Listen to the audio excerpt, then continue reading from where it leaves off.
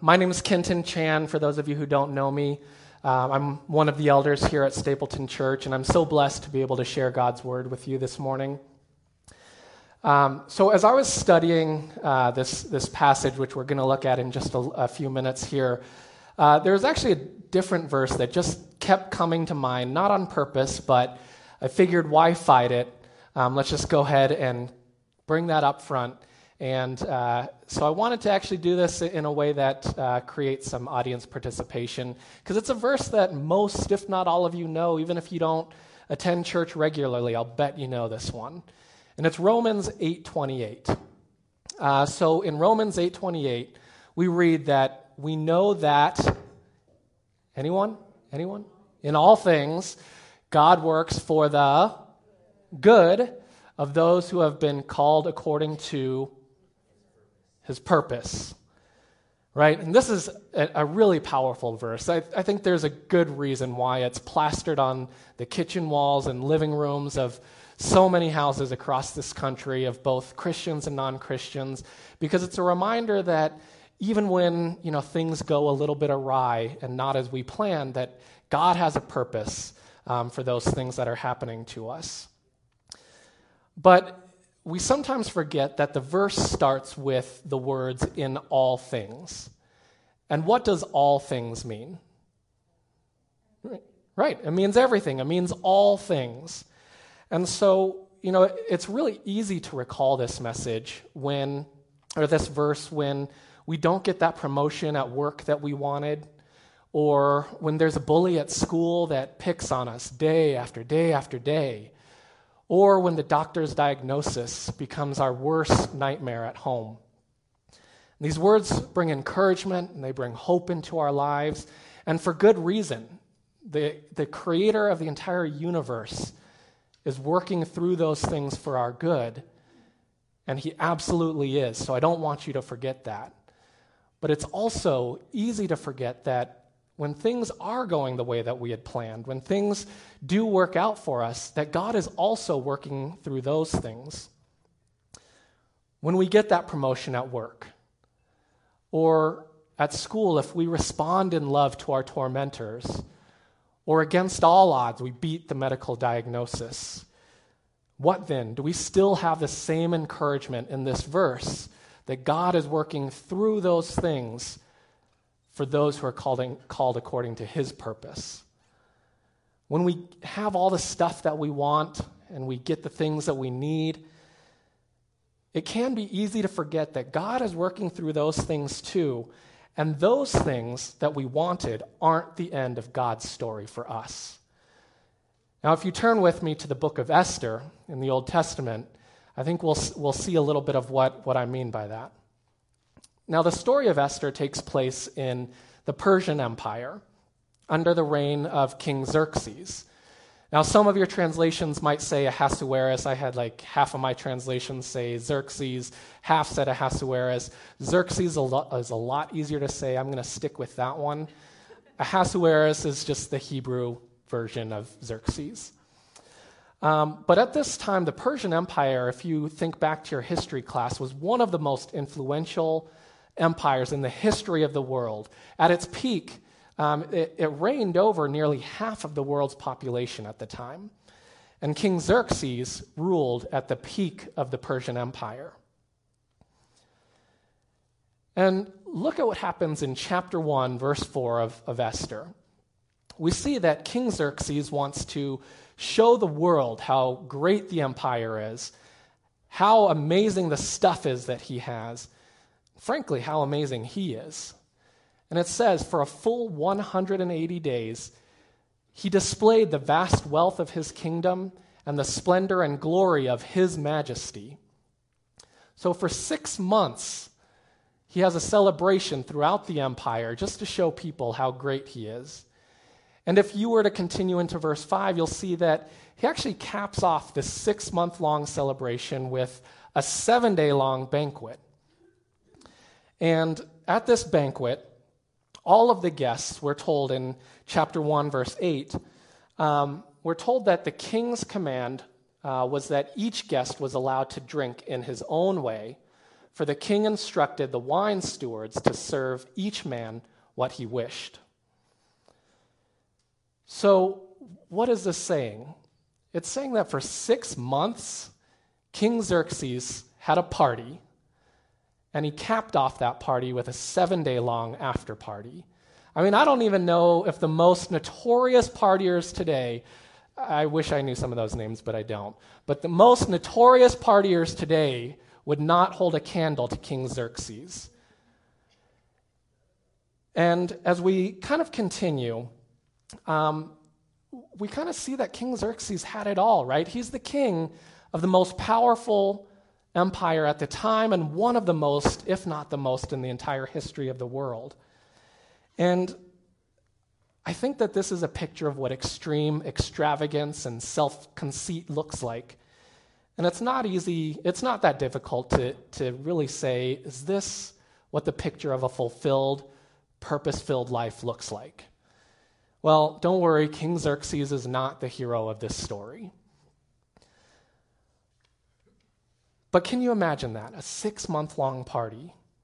Now, at the end of this party, his 7-day-long banquet, in a drunken stupor, we're told that King Xerxes commanded his queen, Queen Vashti, to appear before him and his drunken buddies.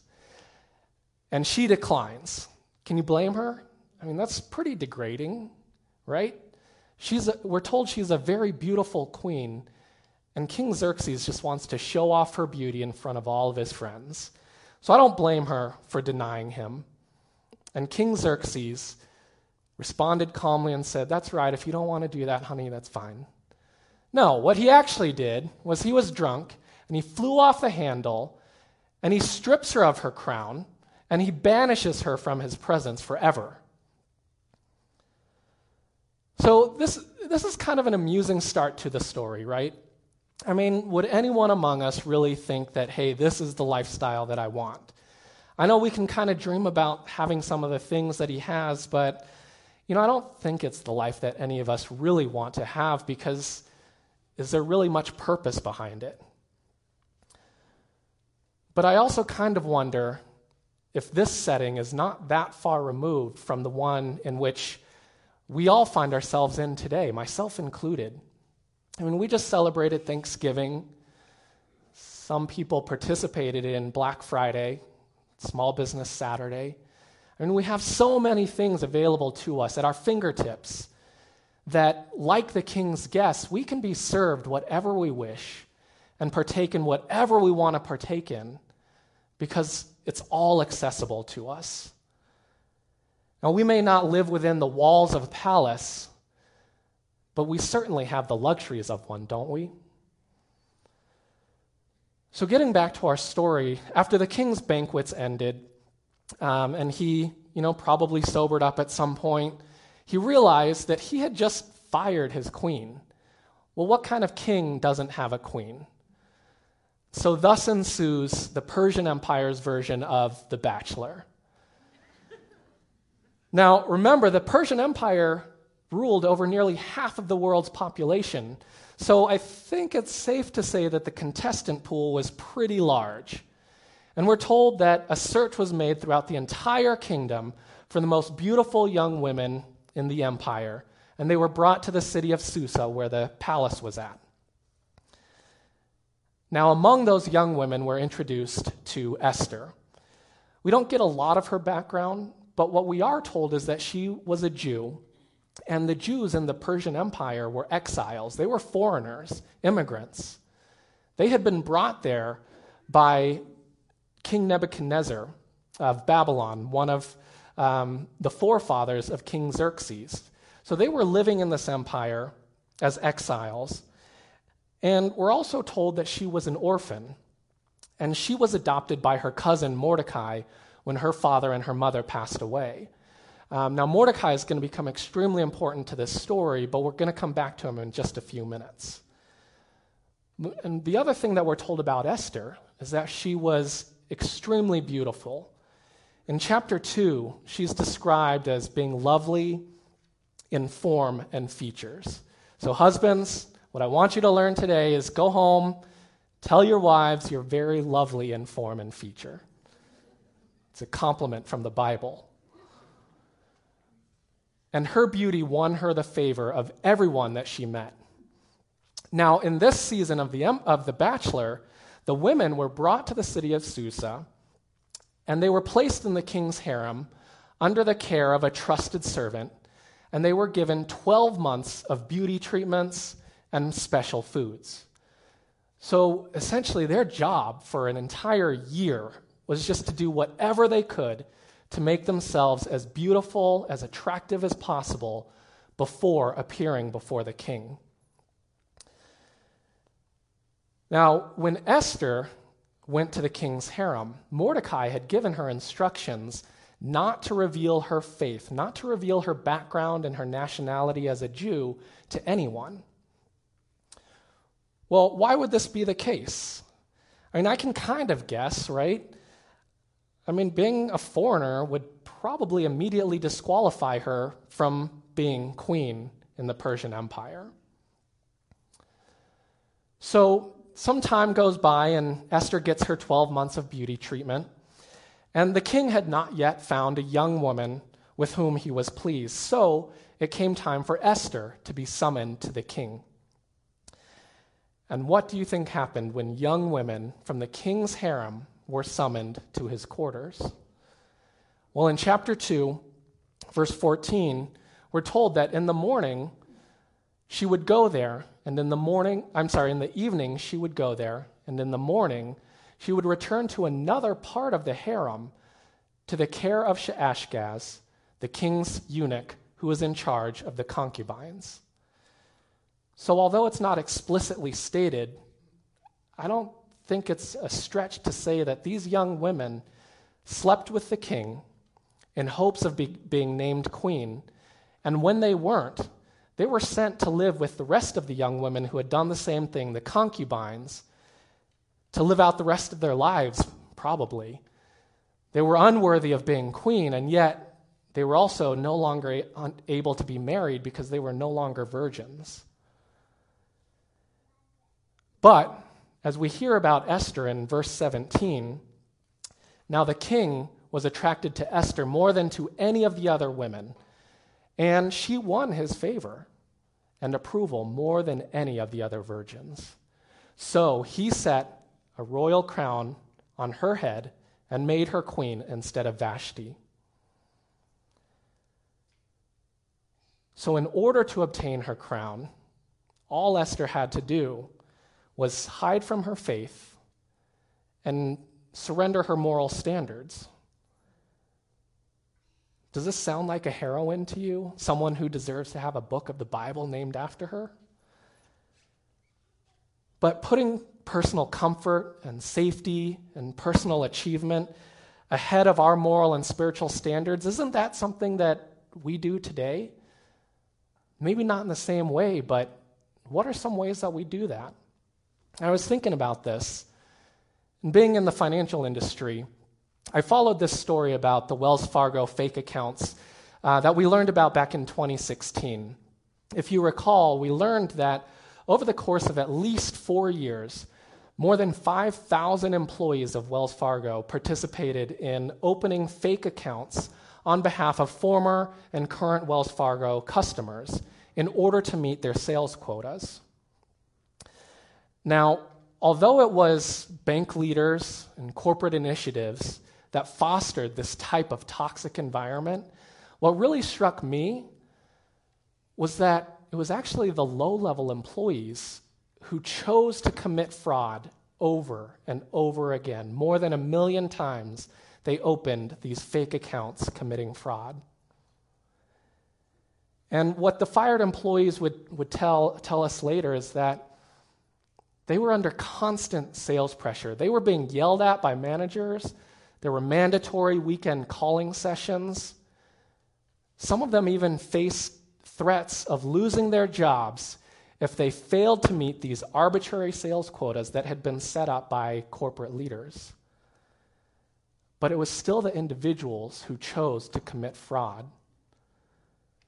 The employees had convinced themselves that they needed that job in order to provide for their families, in order to provide clothing, shelter, food, good things that we all need to do. We are called to provide for our families. But in order to keep those jobs, they chose to commit fraud over 1 million times. But what would you do if faced with that situation? I hope I never fall into that situation because I don't know. I don't know if I would have the strength to stand up for what I believe in and hold to a moral standard that says, yes, I need this job, but not at the expense of what God has told me is right and true.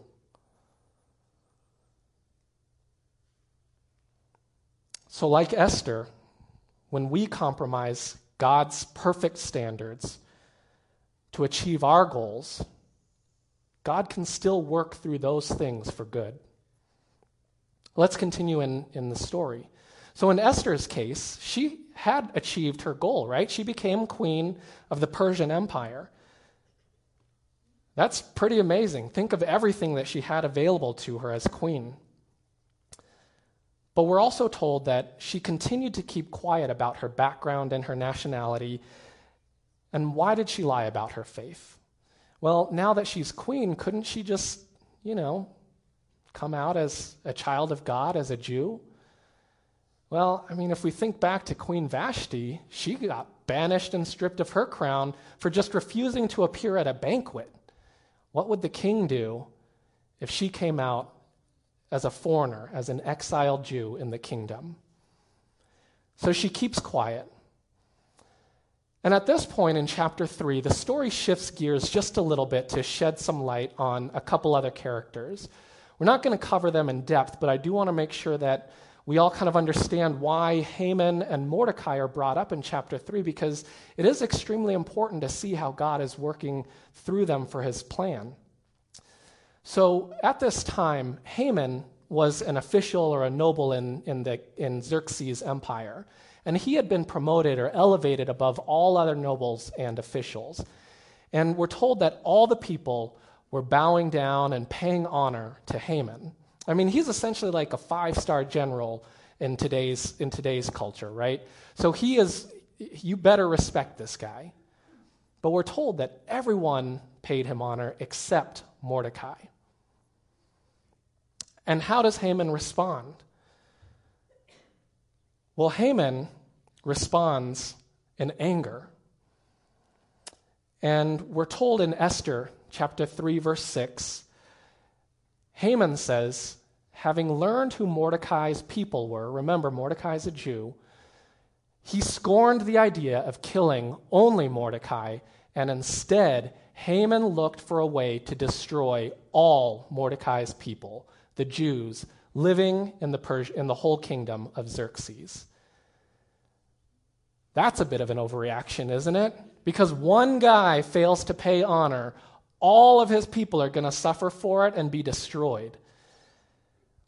Well, we need to understand that Haman, we're told a couple of times in chapter 3, was an Agagite. Normally, when we hear about all these different lineages in the Bible, we skip over them because, frankly, we don't know what they mean. Well, this actually comes into play here because Haman was an Agagite.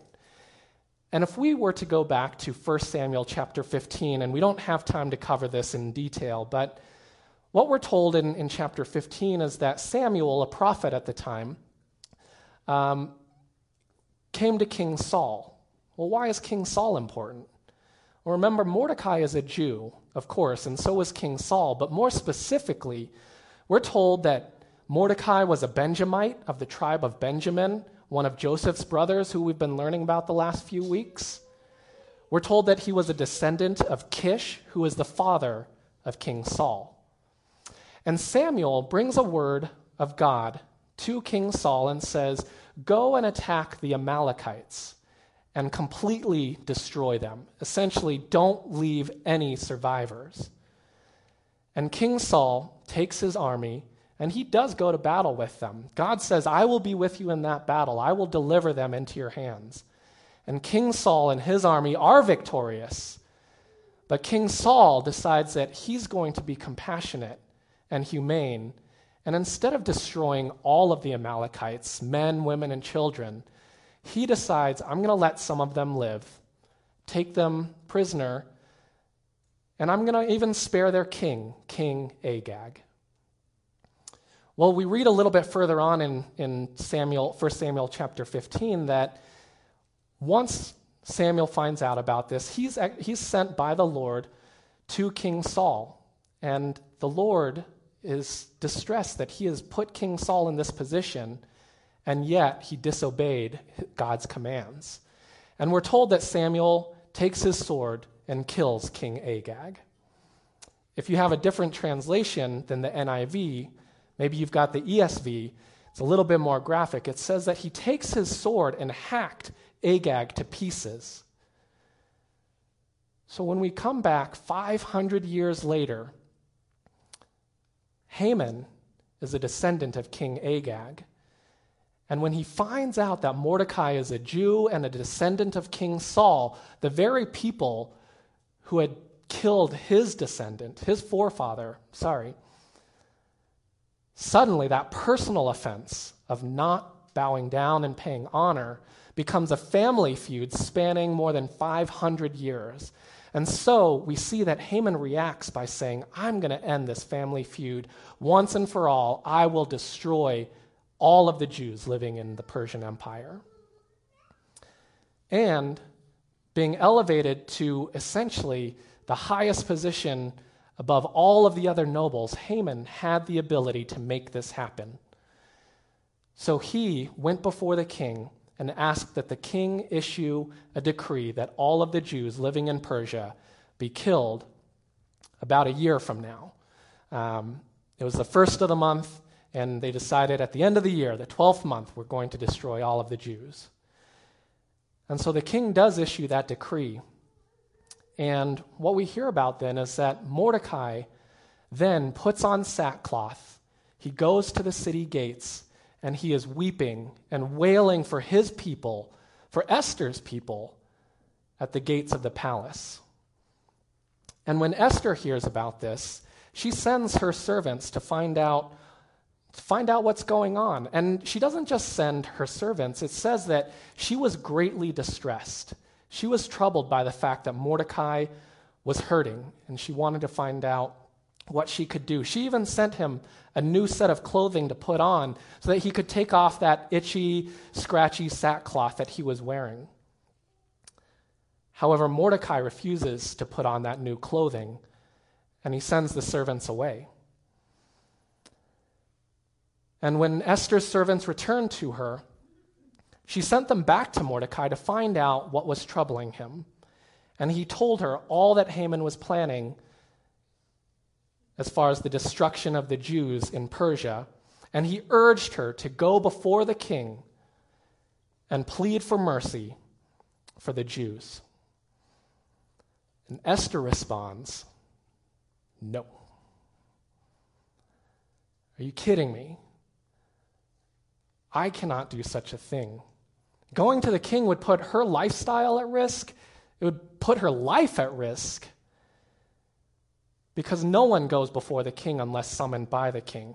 In chapter 4, verse 11, it says that for any man or woman who approaches the king in the inner court without being summoned, the king has but one law, no other option, that he be put to death. The only exception to this was for the king to extend the scepter to him and spare his life. So this is what Esther was facing. Was she being unreasonable? She responded with compassion, right? When she heard about Mordecai's weeping and wailing, she was greatly distressed. She sent him new clothes. And this one kind of hits home for me, because it seems like every month, if not every week, we hear about some sort of natural disaster around the world or across the country, or even something going on much closer to home that's putting people's lives at risk. People are in pain, they're in need. And so we hear the commercials, we hear their pleas, we get their letters. Please, please, please donate and send money, send water, food, shelter, clothing.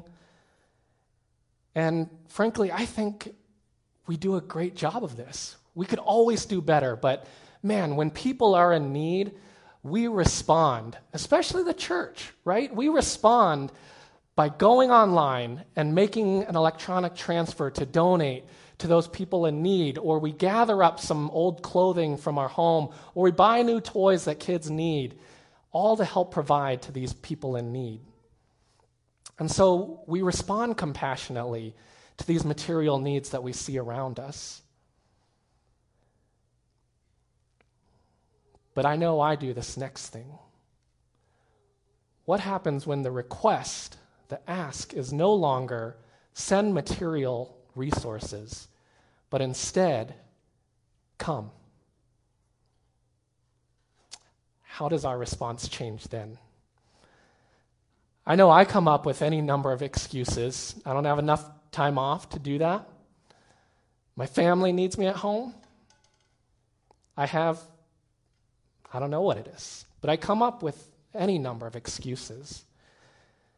And I think what we can kind of learn from this small snippet of Esther's story here is that God doesn't want us to substitute material giving for sacrificial living. Yes, the material giving is so important, and Jesus even talks about this. But we need to respond compassionately with our actions as well. And so I pray that God will help us learn that we wouldn't just respond to the material need, but that we would respond with ourselves in relationship with those people who need it.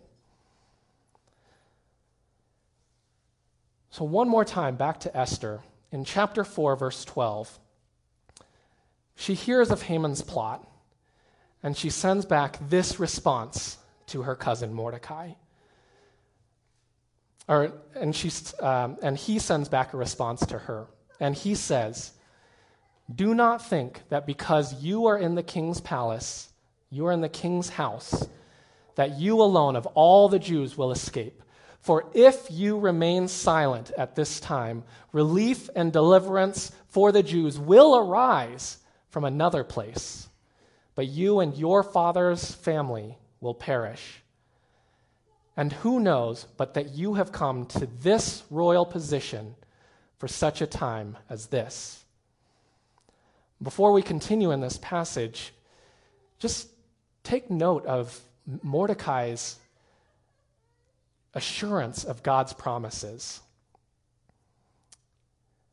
God is never mentioned by name in the entire book of Esther, and yet we can see him everywhere. Look at Mordecai's confidence.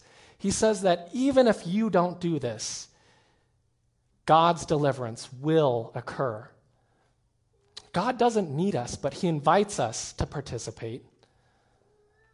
And if you refuse to obey because of your personal comfort or your safety, God's plans will still work out as he has made them. And yet you and your father's family, as we're told, will not participate in that deliverance. So continuing in chapter 4, Esther sends her reply to Mordecai, and she says, "Go and gather together all of the Jews who are in Susa and fast for me. Do not eat or drink for 3 days, night or day. I and my maids will do as you do. When this is done, I will go to the king, even though it is against the law, and if I perish, I perish." So this is Esther's moment of truth, right? I mean, we've kind of seen that Esther has made a lot of mistakes along the way. She wasn't perfect. She denied her faith. She slept her way to the throne. She substituted material giving for sacrificial living for her cousin who was in need. And yet here's her moment of truth and her reason for being put in that royal position. And she chooses to pursue God's purpose for her while she was in the palace. Now, notice that Esther doesn't wait for some grand revelation through prayer. She resolves to go and then asks to be strengthened through prayer and fasting. The verse just says fasting, but remember that fasting is always accompanied by prayer. It's not an end in itself. And I think what we need to learn from Esther here is that what God wants from us is for us to obey. But I know that sometimes I respond differently, and that I have responded saying, well, let me pray about that. But is that really just a cop-out? A soft way of saying, I've already decided the answer is no. But I'd rather just say I'll pray about it, and when I don't get that grand revelation, there's my answer.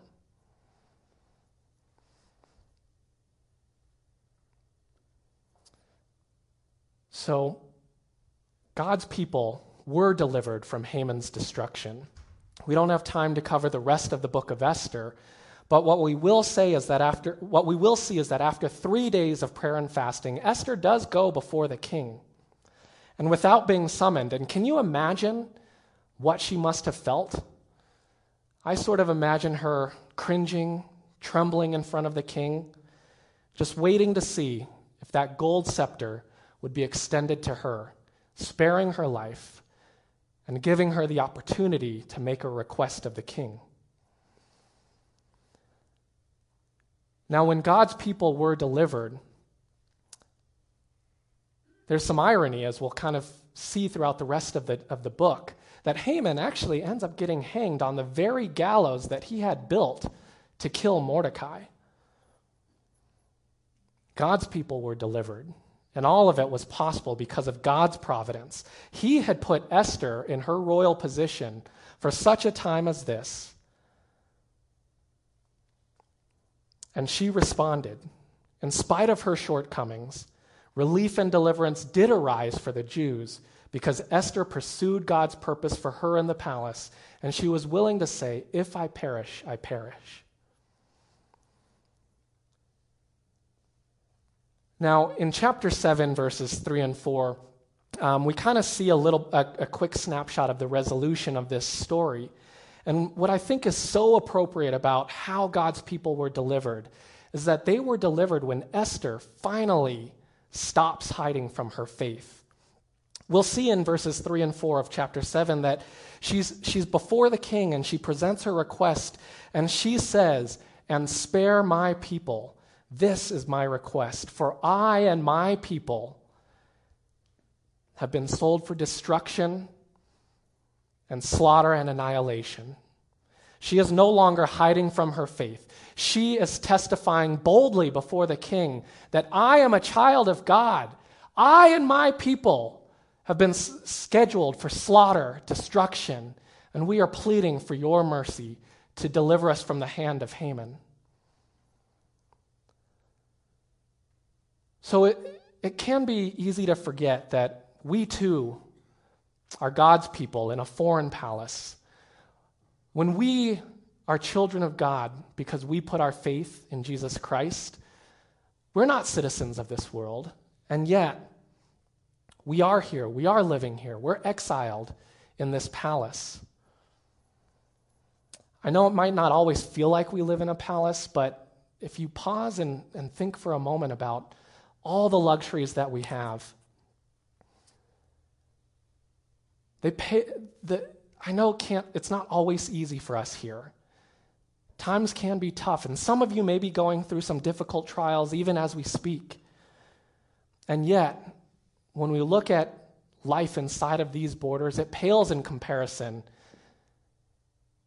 to places like Honduras, where people are literally fleeing for their lives, or the Sudan, or in rural China, or even in Bush, Alaska, where they just don't have the luxuries that we have. And who knows but that each of us has been brought to this royal position for such a time as this. We just need to pursue our purpose in the palace. Through this amazing story of Esther, God is showing us that He can redeem the mistakes that you and I have made. The countless times when we put our personal comfort, our safety, our own achievements ahead of Him. Esther was far from perfect, just like you and me. But like Mordecai, I am convinced that each of us has been brought to this royal position for such a time as this, and that God has a purpose for each of us in this palace. So often, I think we think of pursuing God's purpose as a completely different lifestyle, that it requires us to go abroad as missionaries, that it requires us to become a pastor or to start a nonprofit organization and give up whatever it is that we're doing at this very moment in time. But Esther didn't do that. Esther pursued her purpose right then and there in the palace. So how is God asking you to sacrifice your personal comfort, your safety for his purpose? You know, Jesus knows something of what Esther went through. He was in his palace, his heavenly palace, from before the creation of the universe, in perfect relationship with the Father and the Holy Spirit, and he had made no compromises for his crown. And yet he chose to give up that throne and take up the mantle of sinful men and women. During his time on this earth, Jesus didn't just tell us to live sacrificially. He did it. He didn't just say, if I perish, I perish. Jesus perished because a gold scepter that would spare his life was not extended to him by Pontius Pilate or by Herod or even by the very people whom he came to save. And Jesus perished on that cross. Yet, because Jesus pursued his purpose, relief and deliverance did come for God's people, for you and for me, and for all who call Jesus as their Lord. That deliverance arose for us when he himself rose from the grave 3 days later. And because Jesus pursued his purpose, we have the assurance that we will never perish when we live for him. How do we know this? Well, Jesus told us. In John chapter 10, Jesus says, "My sheep hear my voice, and I know them, and they follow me. I give them eternal life, and they will never perish, and no one will snatch them out of my hand." We don't have to be perfect. Jesus already did that for us. He asks us to follow him, and that we have a heart willing to say that if I perish, I perish. And he will reveal that purpose to us while we are in this palace. Now, some of you might be here this morning having never given your life over, never trusted in Jesus Christ. But maybe you came here because you're searching for purpose in your life. Maybe you're here because, in spite of what the world tells us, you know that you're not just here because of random chance and time, that each of us has a reason for being here in this palace. Well, as Esther showed us today, you don't need to be perfect in order to follow Jesus Christ. You need only to accept him as the one who gives us ultimate purpose. And if that's you today, if you're looking for that purpose, I encourage you to come speak with me, come speak with any of our elders, our pastor, any member of our prayer team, and we would be more than happy to help you pursue God. Would you pray with me as the band comes up?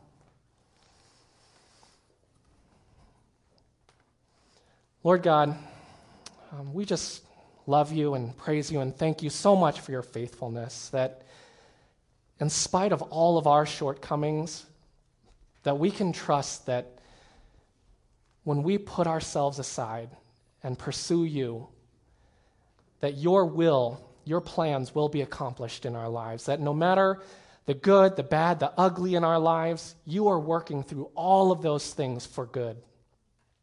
Though we don't see that, Father, as we live in this palace that we call home, I pray that you would move each of us to think about and take action in the things that you are calling us to in order to pursue your kingdom. In Jesus Christ.